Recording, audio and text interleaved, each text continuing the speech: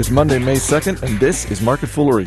I'm Chris Hill, and joining me in studio today from Motley Fool Asset Management, Bill Mann, from Duke Street, Rich Griefner, and from Motley Fool Inside Value, Joe Mager. Guys, good to see you. Howdy. We've got Berkshire Hathaway's annual meeting to dig into, but we will start with, obviously, the big news of the day, which is the death of Osama bin Laden. Wait, what? Yes, yeah. If you for those of you who may not have seen a newspaper, turned on a TV, turned on a radio, I think it was on Sesame Street today, and ignored the internet. Bill Mann, obviously, this is a business show. I just want to get your thoughts on sort of what you think this means for investors. You've traveled extensively, including the Middle East. What are your thoughts? Yeah, I think it probably means some. It takes a little bit of the edges of the tail off the table. Bin Laden was an organizer, and he was also a guy who brought tremendous financial resources to Al Qaeda. But other than that, Al Qaeda really has become a lot more irrelevant in the Middle East over the last 6 months with the revolutions, the peaceful revolutions in Egypt, in Tunisia, all of these, all the countries where really change is coming in a way that Al Qaeda did not predict and is somewhat irrelevant to. So, obviously, he's not the only crazy guy in the world, and so I don't know that it lowers the risk of terrorism, but it does take a big player off the table, and so I think it's just great to feel great for a day about something. Yeah, and certainly when you see the footage on TV, I mean, there was a lot of that right across the river over in Washington, D.C., people in front of the White House. All right, let's move on to Berkshire Hathaway's annual meeting. Joe Mager, Rich Griefner, you guys were there. You've been in Omaha for the past few days. Joe, let me start with you. What's your headline of the weekend? Sokolgate is over. Yay! Thank goodness. Yeah. So the backstory there, right, is that David Sokol, who was widely considered, including by me, to be Buffett's heir apparent as CEO of Berkshire Hathaway, committed something that may or may not have been insider trading. That's getting worked out by lawyers. But what is pretty clear is that he violated Berkshire's trading policies and Buffett's trust. And all tenets of common sense. Well, that too. Why, just because he bought shares of a company and then recommended that company to Buffett? Don't worry about it. But anyway, it's dominated the news. That's been this huge story. But at the meeting, you could see that Warren and Charlie addressed it quickly right out of the gate. But right after that, they pretty much moved on. And that ultimately kind of reflects the real story here, that Berkshire is just going to move on. It's just a speed bump. Rich, what about you? You agree with that, or was there sort of a secondary headline for the weekend? I do think that's the primary headline. The secondary headline, I think the reason why Sokolgate was such a big deal in the first place is you look at Warren, you look at Charlie. Warren's 80 going on 81. Charlie's in his late 80s. And you see, there might be a real need for a successor here. Exactly. Yeah. But seeing them in person, I don't think we need to worry about that for the foreseeable future. I mean, these guys are lively, they're active. I mean, that meeting lasted, 6 hours, Joe? We were fading by hour 3 or hour 4. They were still with it, batting one-liners to each other the whole time. Yeah. Buffett literally still walks with a pep in his step. He was moving quicker than us. So, I mean, paint the picture for me here. Is this at the Quest Center? This is like Charlie Munger, Warren Buffett sitting up on stage just taking questions for hours on end? Yeah, with a totally packed house. It's a pretty surreal thing to see, actually. And I'm going to say, Munger, I'll set the over-under on 5 pounds of peanut brittle that he downed over the course of the meeting.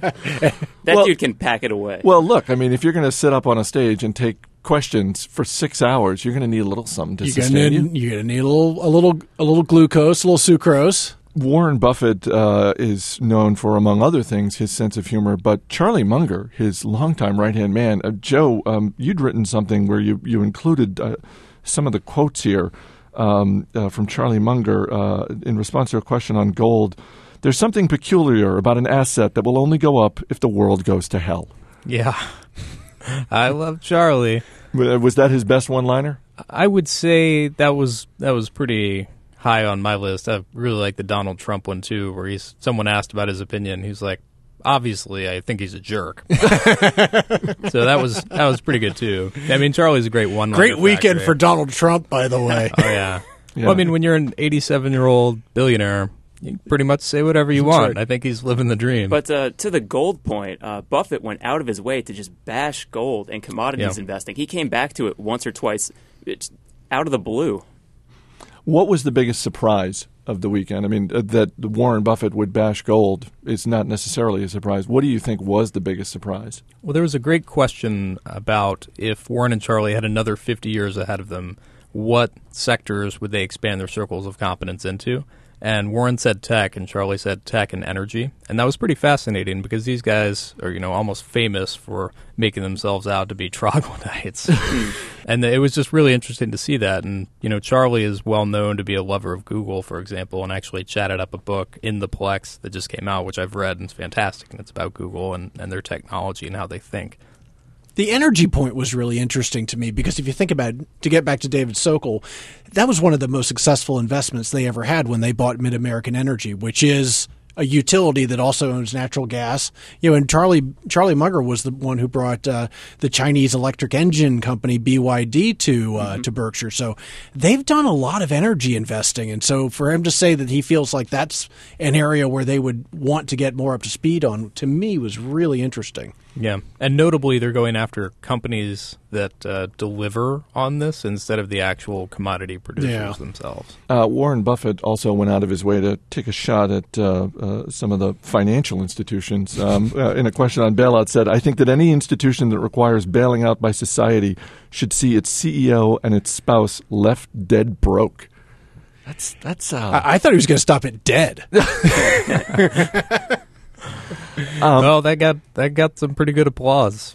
To get back to the sort of the relationship between Warren Buffett and Charlie Munger, obviously they're longtime colleagues, they're great friends, and certainly some great, as you said, Joe, some great one-liners going back and forth, sometimes at the expense of one another. As a Johnson & Johnson shareholder, I was interested in when Buffett got a question on J&J's recent $21 billion purchase of Synthes, this medical device company, and he kind of shot it down a little bit because he wanted to see them pay more cash, that sort of thing. And Charlie Munger's response was, "Yeah, but you know a whole lot more about chocolate and pizza than you do about medical devices." Yeah. I mean, is Warren take any offense to that? Well, I don't think it was said maliciously. It was. I know, they but take still. a lot of shots at each other. I mean, they're obviously very, very good friends, and it's all in good fun. The one thing, someone who wasn't there but was following your Twitter feed, Rich made a comment at one point that said that the two disagreed somewhat vehemently about India, which is where Warren was just this last month. So I'd be interested to hear what the details there were. Yeah, you're exactly right, Bill. And just to set this up a little bit, this was at the press conference. And basically at the press conference, just about every foreign reporter asked, Mr. Buffett, I'm from country XYZ. Would you consider investing in a company in my country? And Buffett's answer was invariably, yes, at the right price, I would invest anywhere. So, a reporter from India comes up, asks the question. Buffett says, sure, I'd invest in India. I love India. Munger says, I don't know that he said no, but he was a lot less sanguine about India's prospects. He called the country too bureaucratic. And True. Well, yes, but Warren neglected to mention that. And Munger really seems to prefer China to India because in China, he said they will just move you out of the way and construct a highway where your house used to be. And he said that was the right move for society.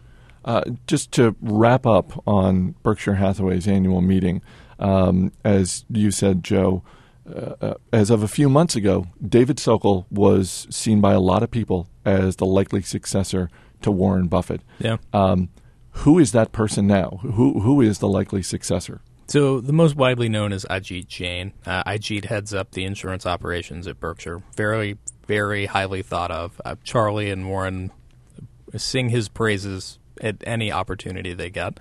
Kind of the dark horse candidates are Matt Rose, who runs Burlington Northern, which they acquired a year ago, and Greg Abel, who was Dave Sokol's number 2 at Mid-American and has been well spoken of for a long time.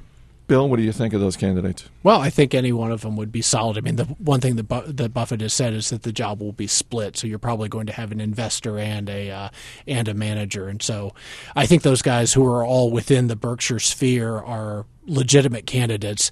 Sokol was a year ago, though. I mean, we have to. Sokol was a month ago. Yeah. I mean, exactly. But a year ago now, when you were at the meeting, we came out saying, "Oh yeah, it's going to be Sokol or Jain." So I think he's pretty smart not to actually say. Well, one comment Buffett made that I thought was interesting is, you're right. The next CEO will come from inside the Berkshire family.